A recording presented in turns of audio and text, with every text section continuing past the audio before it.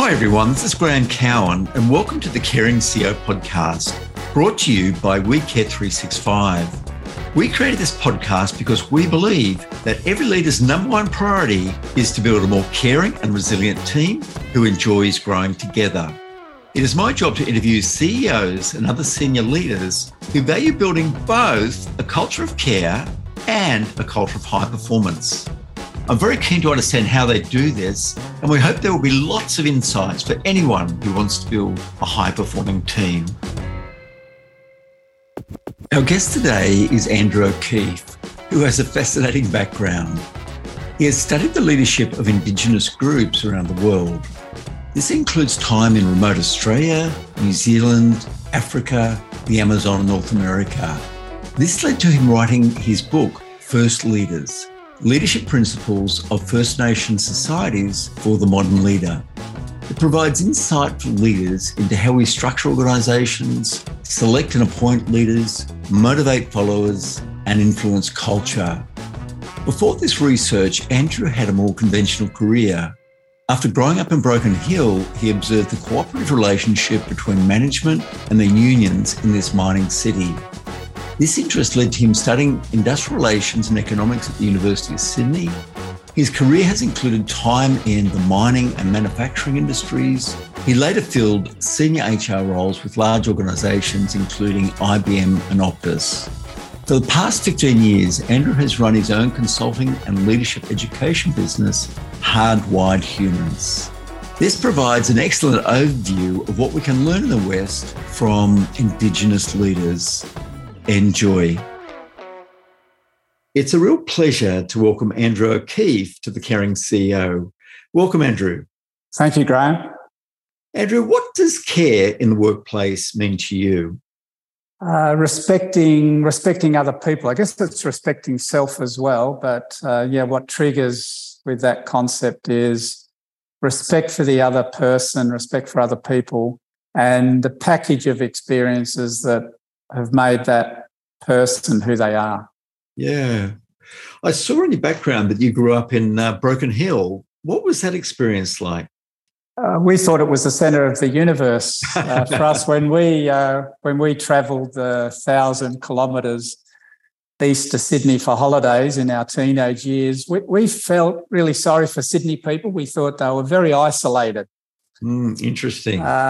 Growing up, I'm very proud of my background in Broken Hill. And what that really reflects is that I grew up in a large and loving family. So it wouldn't have mattered where we were, but Broken Hill was part of my fabric.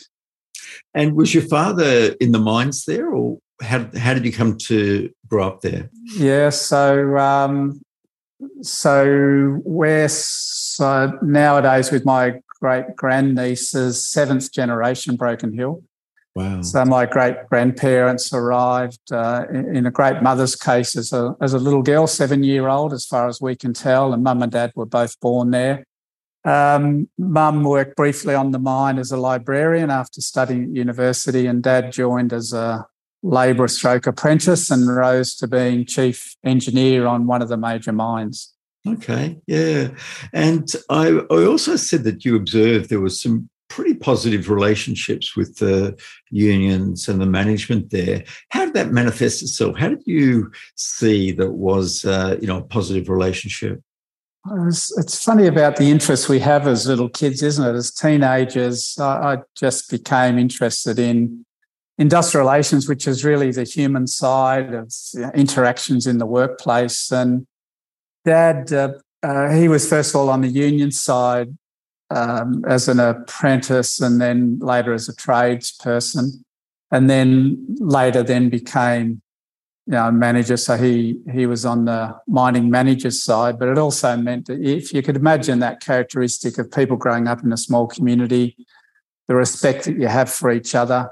And so I just observed that the relationships in Broken Hill were really strong between management and labour. In our era, my era, in business and in human resources and the like, Broken Hill had a somewhat notorious reputation, but that was unfair.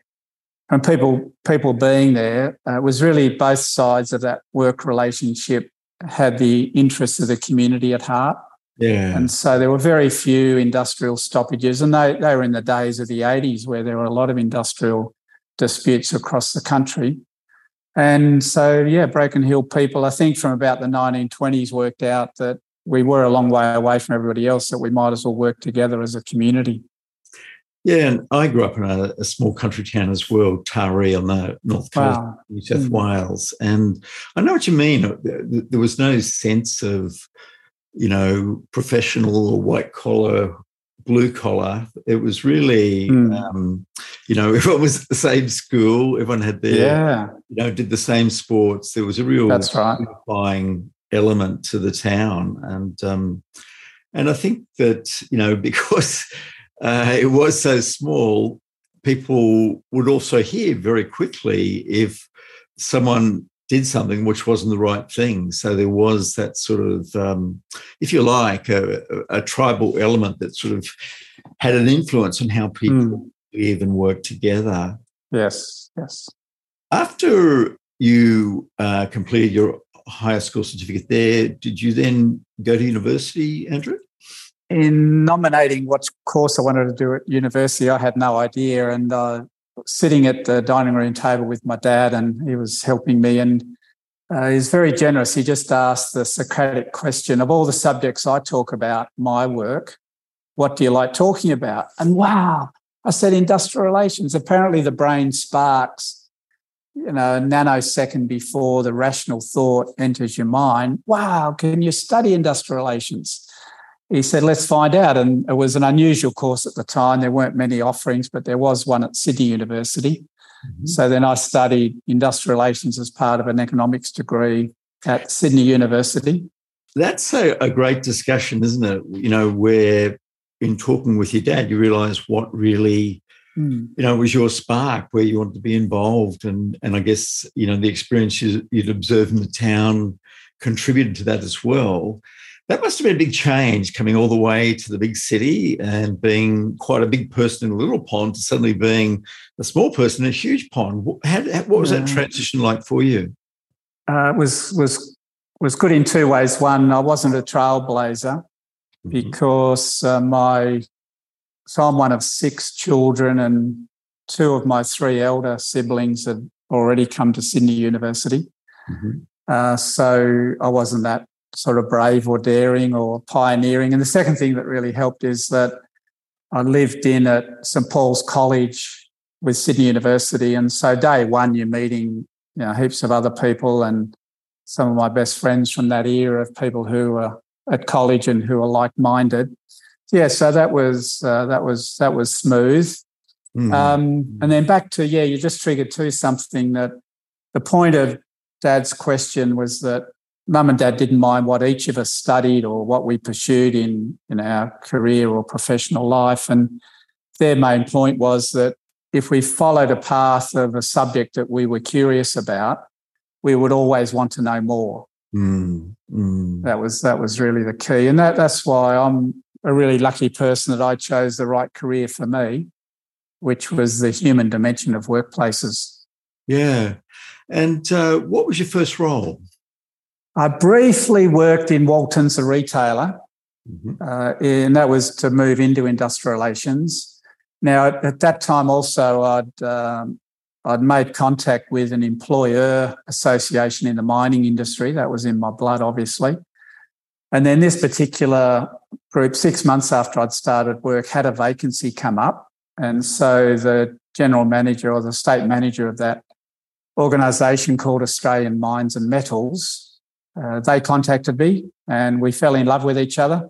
Mm-hmm. And so I was with Australian Mines and Metals for about 7 years in Sydney, Melbourne, back to Sydney, and we represented the industrial interests of mining and hydrocarbons type companies in their discussions with unions, presentations before the industrial commissions, tribunals, award and agreement negotiations. So it was a dream job for somebody like me interested in the human dimension of work, and industrial relations, I think, was just a really interesting entry point into the workplace in a sector that I felt really comfortable in. It was, as I say, I grew up in it.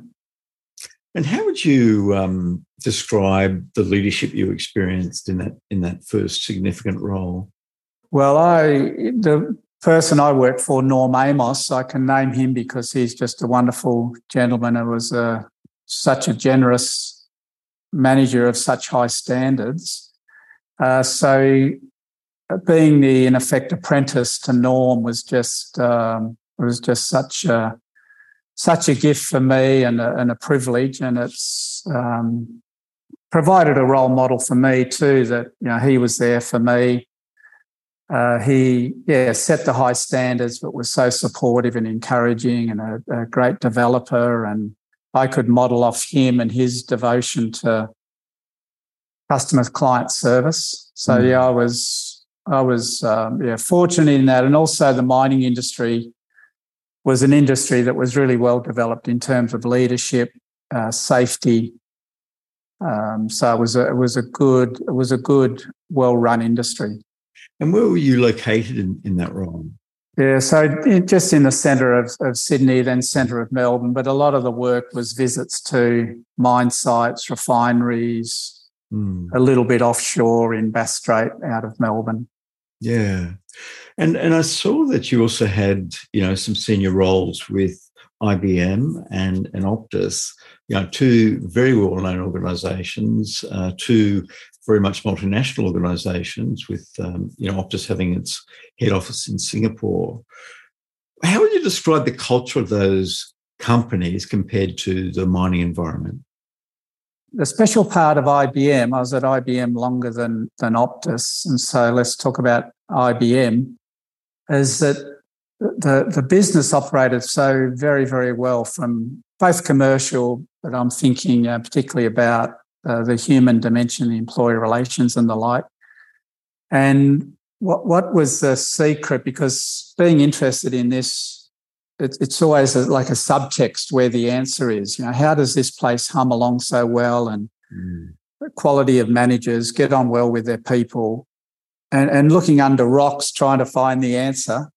What's the subtext here? And it was really the focus on managers serving their people, that there was focus plus then enough feedback loops, closing the loop on any manager that wasn't focused on serving their people. So there's a lot of tools and support and training to make sure managers were focusing on the people. The role of HR was to support the leaders, the managers in their relationship, not to get in the middle of that relationship. And that we had enough feedback loops of those managers who were not delivering on that commitment. Then with those feedback loops, we were able to attend to that, hopefully improving those individual leaders, getting them refocused or reskilled. But if not, if that wasn't really their skill, then slowly and respectfully they would probably be moved out of leadership roles. Yeah.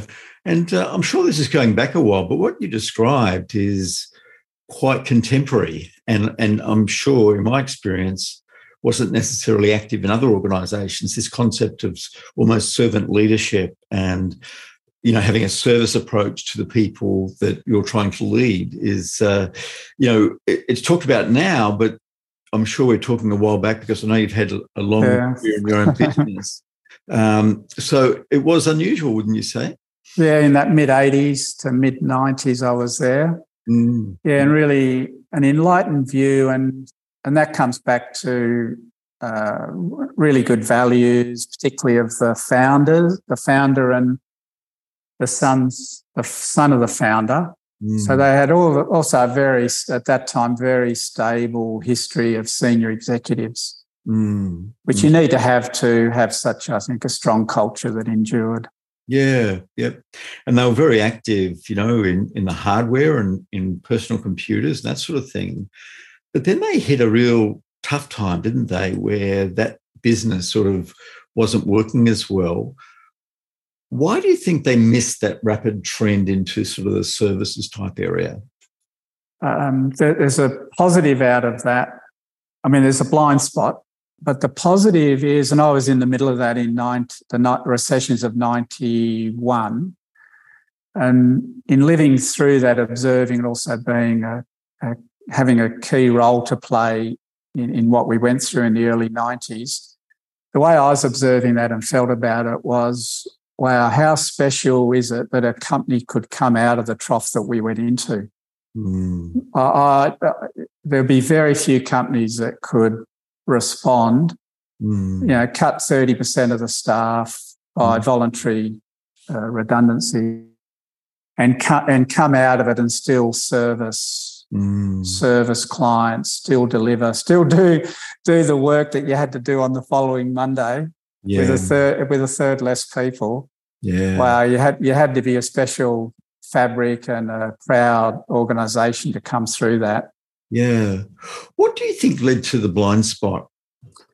It's an overconfidence dimension, which is one of the great classics of human nature, that you become so positive, optimistic, which is, I know this is your special interest associated with good mental health. So there's some really good aspects of being optimistic, but if that leads to, and it's well documented area of research about denial, which I did see that too in that early part of that beginning of that recession in Easter of that year, because the denial's about not able to contemplate the possibility of that other option being true. Yeah. And so you can deny that for a long time until a catastrophic event happens. Yeah, yeah. And you then moved into your own business. And can you tell our listeners a little bit about that business and how it evolved for you?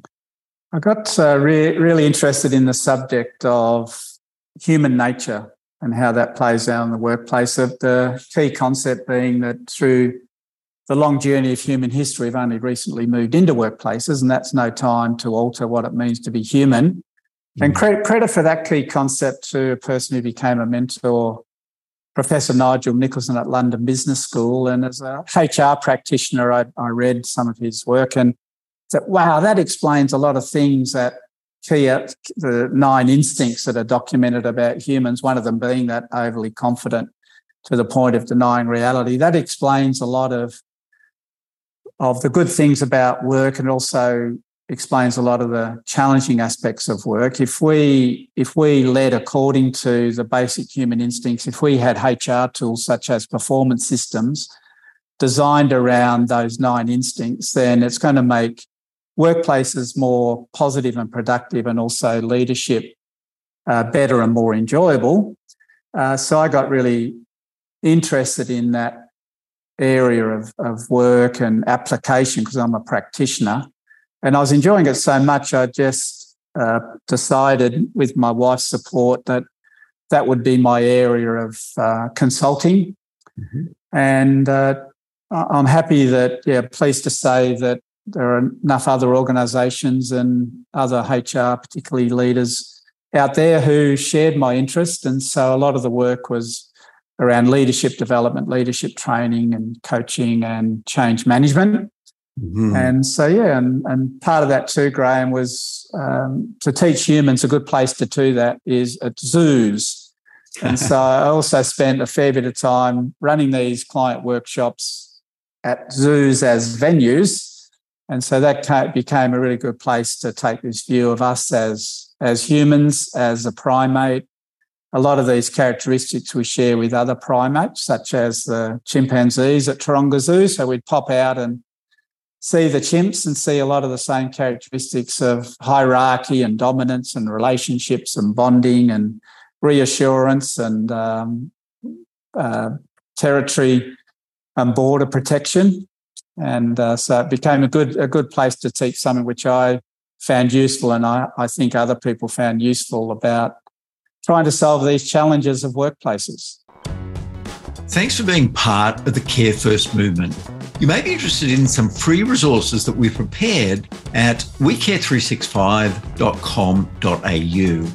The first resource is a Building a Mentally Healthy Culture checklist, which contains all the elements that you'll need to prepare and launch a mentally healthy workplace program, and how to build momentum for up to a year after that launch. The second resource is How to Support a Teammate or a Loved One in Distress poster. This provides guidance about how to identify someone who is struggling, how to have the "Are you okay" conversation with empathy, and how to guide them to the help they need. These resources can be found at wecare365.com.au. Yeah, that's a really fascinating insight, to look at the animal kingdom.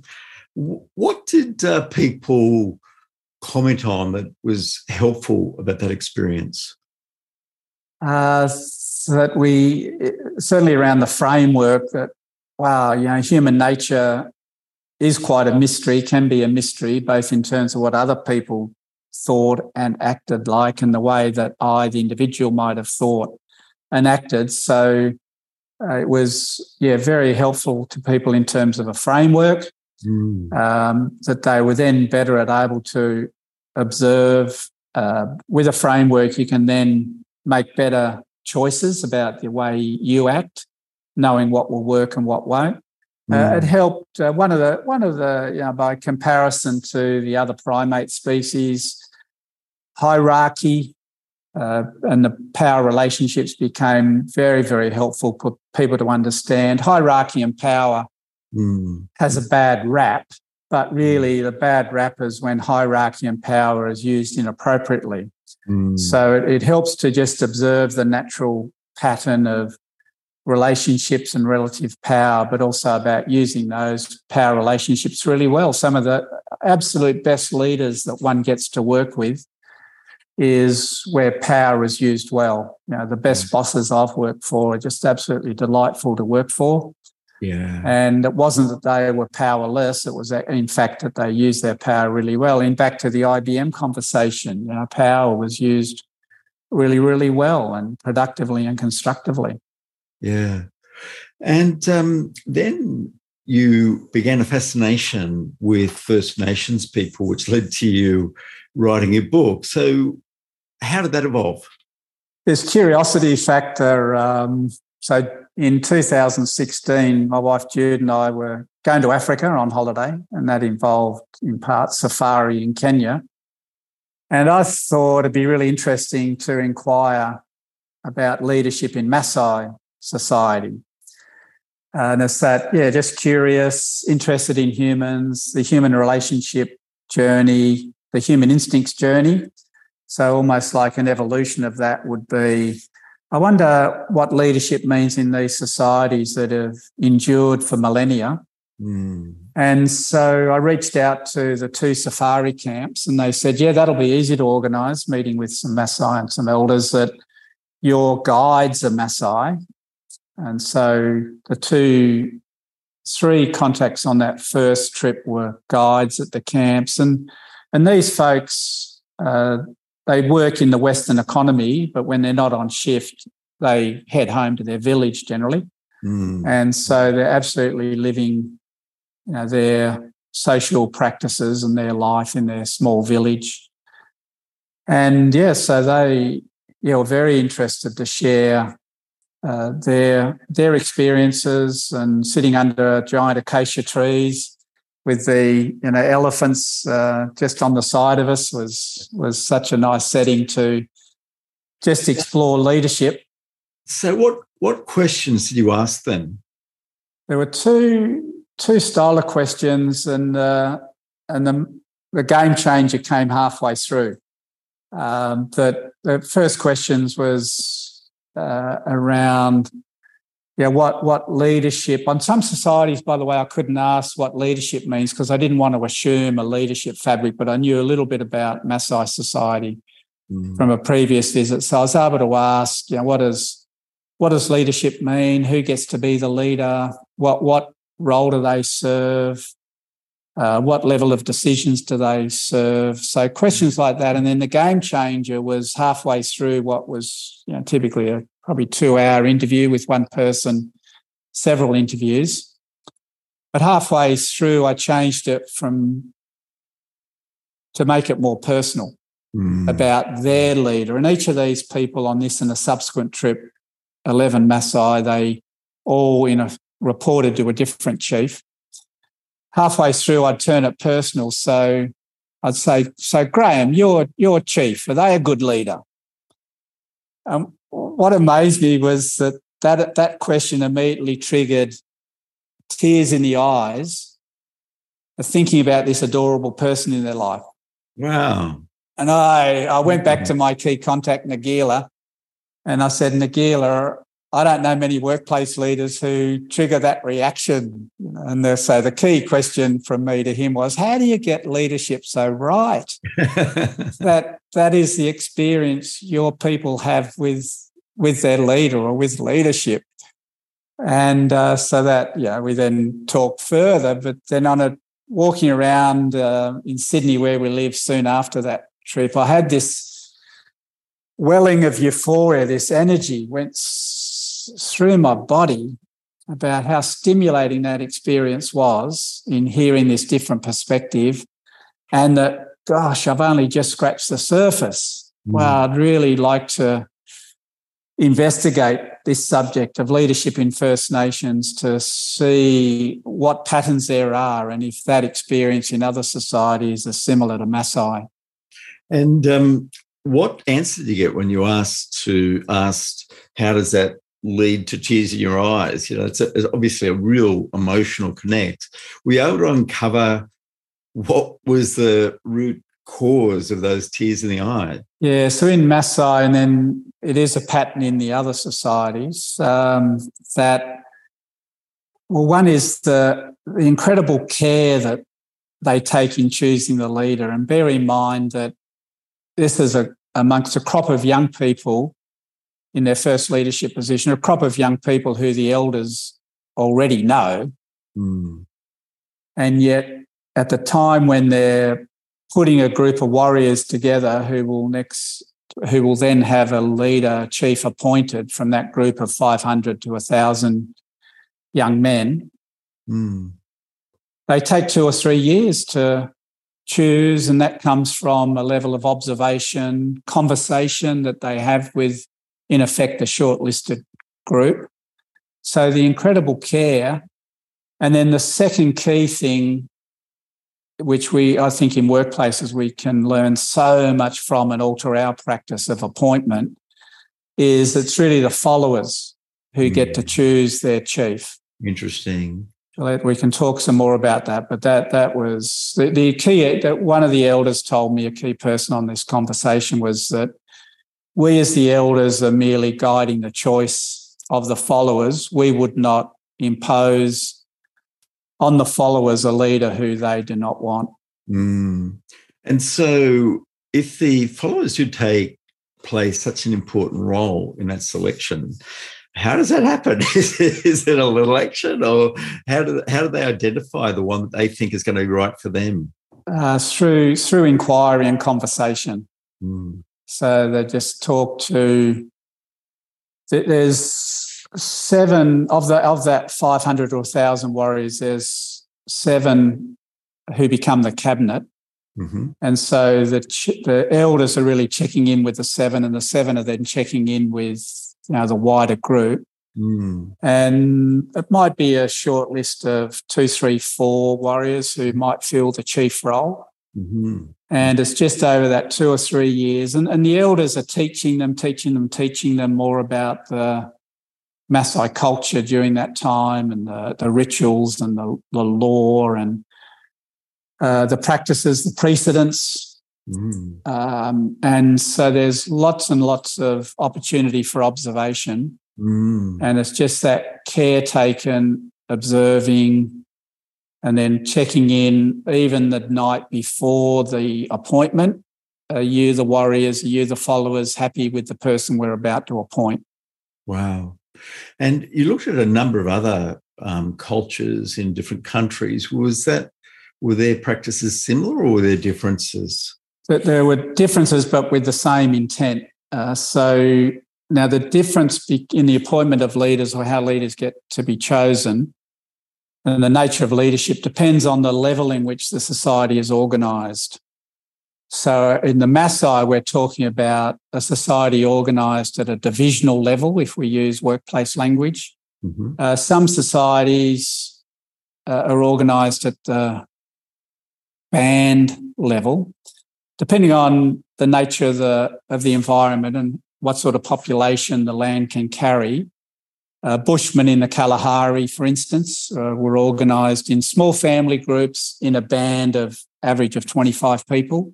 Mm-hmm. In the Western Desert of Central Australia, on the border of what's now Northern Territory and Western Australia, the Pintabee were organised mainly around a family group, 6-7 people, and then periodically in gatherings of family groups making a band of 20 or 30 people. New Zealand, a much more hospitable natural environment. Hapua villages could be much larger, up to 80 to 150 people. Now, in the Mohawk case, so their traditional lands were most of upstate New York, and I met a community near Montreal. Abundant environment.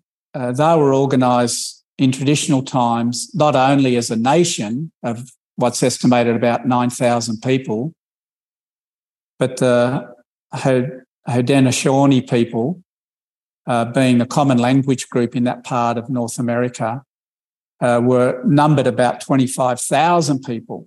Wow. So their organisation design and their leadership structure was a confederacy covering 25,000 people. Mm. So leadership means a lot, something very different in different societies. But there was that commonality, and certainly the societies organised at a high level, that level of care taken in the choice of chief and in leadership positions was common, as was the involvement of the followers. In the Mohawk case, through the clan mothers, they filled the role of choosing the leader. Yeah. And what can developed countries or organisations in developed countries learn from those First Nations people and leaders? And have you had any success in getting them to adopt those practices? Yeah, so in terms of my special focus is in workplaces. So if we say what's the relevance, and because of my practical background, I was always looking at what are the practical implications that workplaces can make of this. So if we just take those two elements of, let's take the three that we've touched on. Organisation design. Mm. There's a natural pattern for humans, and hence it's present in all these traditional human societies. Hence it should apply in workplaces. Is structuring your work around small family groups, which are teams of 7 or thereabouts people within a department of something larger, but maxing out at about 150. So it might be smaller department of 20, mid-sized 50 to 80. Don't have a department of larger than 150, just have many departments or villages so that people get a sense of identity, belonging, therefore good outlook and loyalty and being productive. So that's one. Two is the care in which we take in appointing leaders. That is, can't just good practice, I don't think, can be a case of if we hire externally, putting an ad out there in terms of social media, more likely nowadays, 1 or 2 interviews, maybe a battery of psychological testing or inbox exercises, and making an appointment. That is high risk, because it's really hard to work out the complete person or the total package. So taking greater care, part of taking greater care is giving a preference to a solid internal candidate, because bear in mind the external candidate has an advantage, because whereas the hiring person knows the total package and therefore the possible weaknesses of the internal candidate, they're magnified because you can't possibly work out the weaknesses, or more politely said, interference factors of external candidates. And so they, on paper in an interview, look like a better quality candidate, perfect candidate, until a week, a month in, we realise they're like the rest of us, imperfect. And then the third one, which would be, I think, a big change and a really healthy one in workplace practice, is to involve the followers in choosing their leader. They have a lot invested. They have a lot of knowledge. See, why is it that, and it's the history of the last 100 years, why is it that we think the person above the vacant position has all knowledge required and all insight to make the best appointment? That's just the arrogance of 100 years of leadership practice. Yeah. Just turn that around, and the leader of who's making the appointment should just inquire and get the involvement of the followers. Yeah.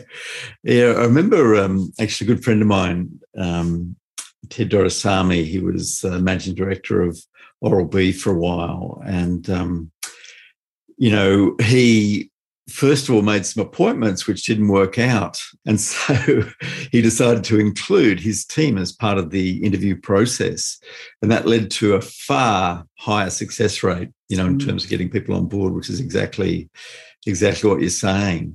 People that probably have some better understandings of the pros and cons of the leader, and also they can probably see things that the leader can't always see, but other people can in their conversations, sort of thing. So, You asked in your question just a moment ago, you asked about case practices or where this might have been applied, certainly around organisational design, because what I found in First Nation societies fitted with what I was thinking about and aware of the work of the last 15 years I've been doing in the area of human instinct. So there is this pattern linked, including to brain size, by the way, that groups of up to about 150 matches the size of our brain, and therefore the capacity and the relationship building. And so a lot of my clients have applied that method through the structuring of their population. Yeah. And then also in terms of the nature and quality of leader, we would both, I think, know organisations that have taken on board and transformed the quality of leadership. And then also, one place I worked, like you, just at Oral-B example, the chief executive would involve the followers and check in with them and just ask them and have those conversations and discover what more insight there is. And it's also a big message to the leader if they come in having been appointed with the support of their followers. That sounds like a really healthy start to that special relationship. It's been a real pleasure catching up today, Andrew. Very, very interesting, hearing your observations about other cultures and what we can learn from them. And, we do have to keep evolving, don't we? We can't just assume that how things have been run in the last 5 years are going to be right for the next 5 years. Yes, and that this is an area of investigation of leadership that hasn't been included in workplace practice. 100 years of workplace practice as a discipline. We kicked off by ignoring First Nations wisdom. And so our leadership practices, our concepts, our approaches have ignored this, and this is an opportunity to rectify that, to inject the ancient wisdom which has been developed and fine-tuned over millennia. And I'd like to give credit to the people I met in these First Nations communities who were so supportive of the concept that workplace leaders might benefit from their people's wisdom. Yeah, wonderful. My final question always is, if you could go back, Andrew, to when you just finished high school in Broken Hill, knowing what you know now, what advice would you give yourself? I probably would have got faster onto, if you've got a strong motivation, then just follow that strong motivation and wonderful things will happen. Other people will attach to that energy, and your objective or the journey that you're on will be accomplished. Wonderful. Thanks so much, Andrew, for being part of the Caring CEO. Thanks, Graham. Thanks for joining us today, and we hope you've learned some practical tips that you can try with your team. If you've enjoyed this interview today, please rate us on your favourite podcast platform. We also welcome any comments. If you're interested in seeing more details about our simple, scalable WeCare 365 mental health training programs, please visit us at wecare365.com.au. We strive to make these programs easily accessible, practical, and ongoing. If you've been impressed by a caring CEO you would like to see interviewed, please email us at support@wecare365.com.au. Thanks once again for joining us.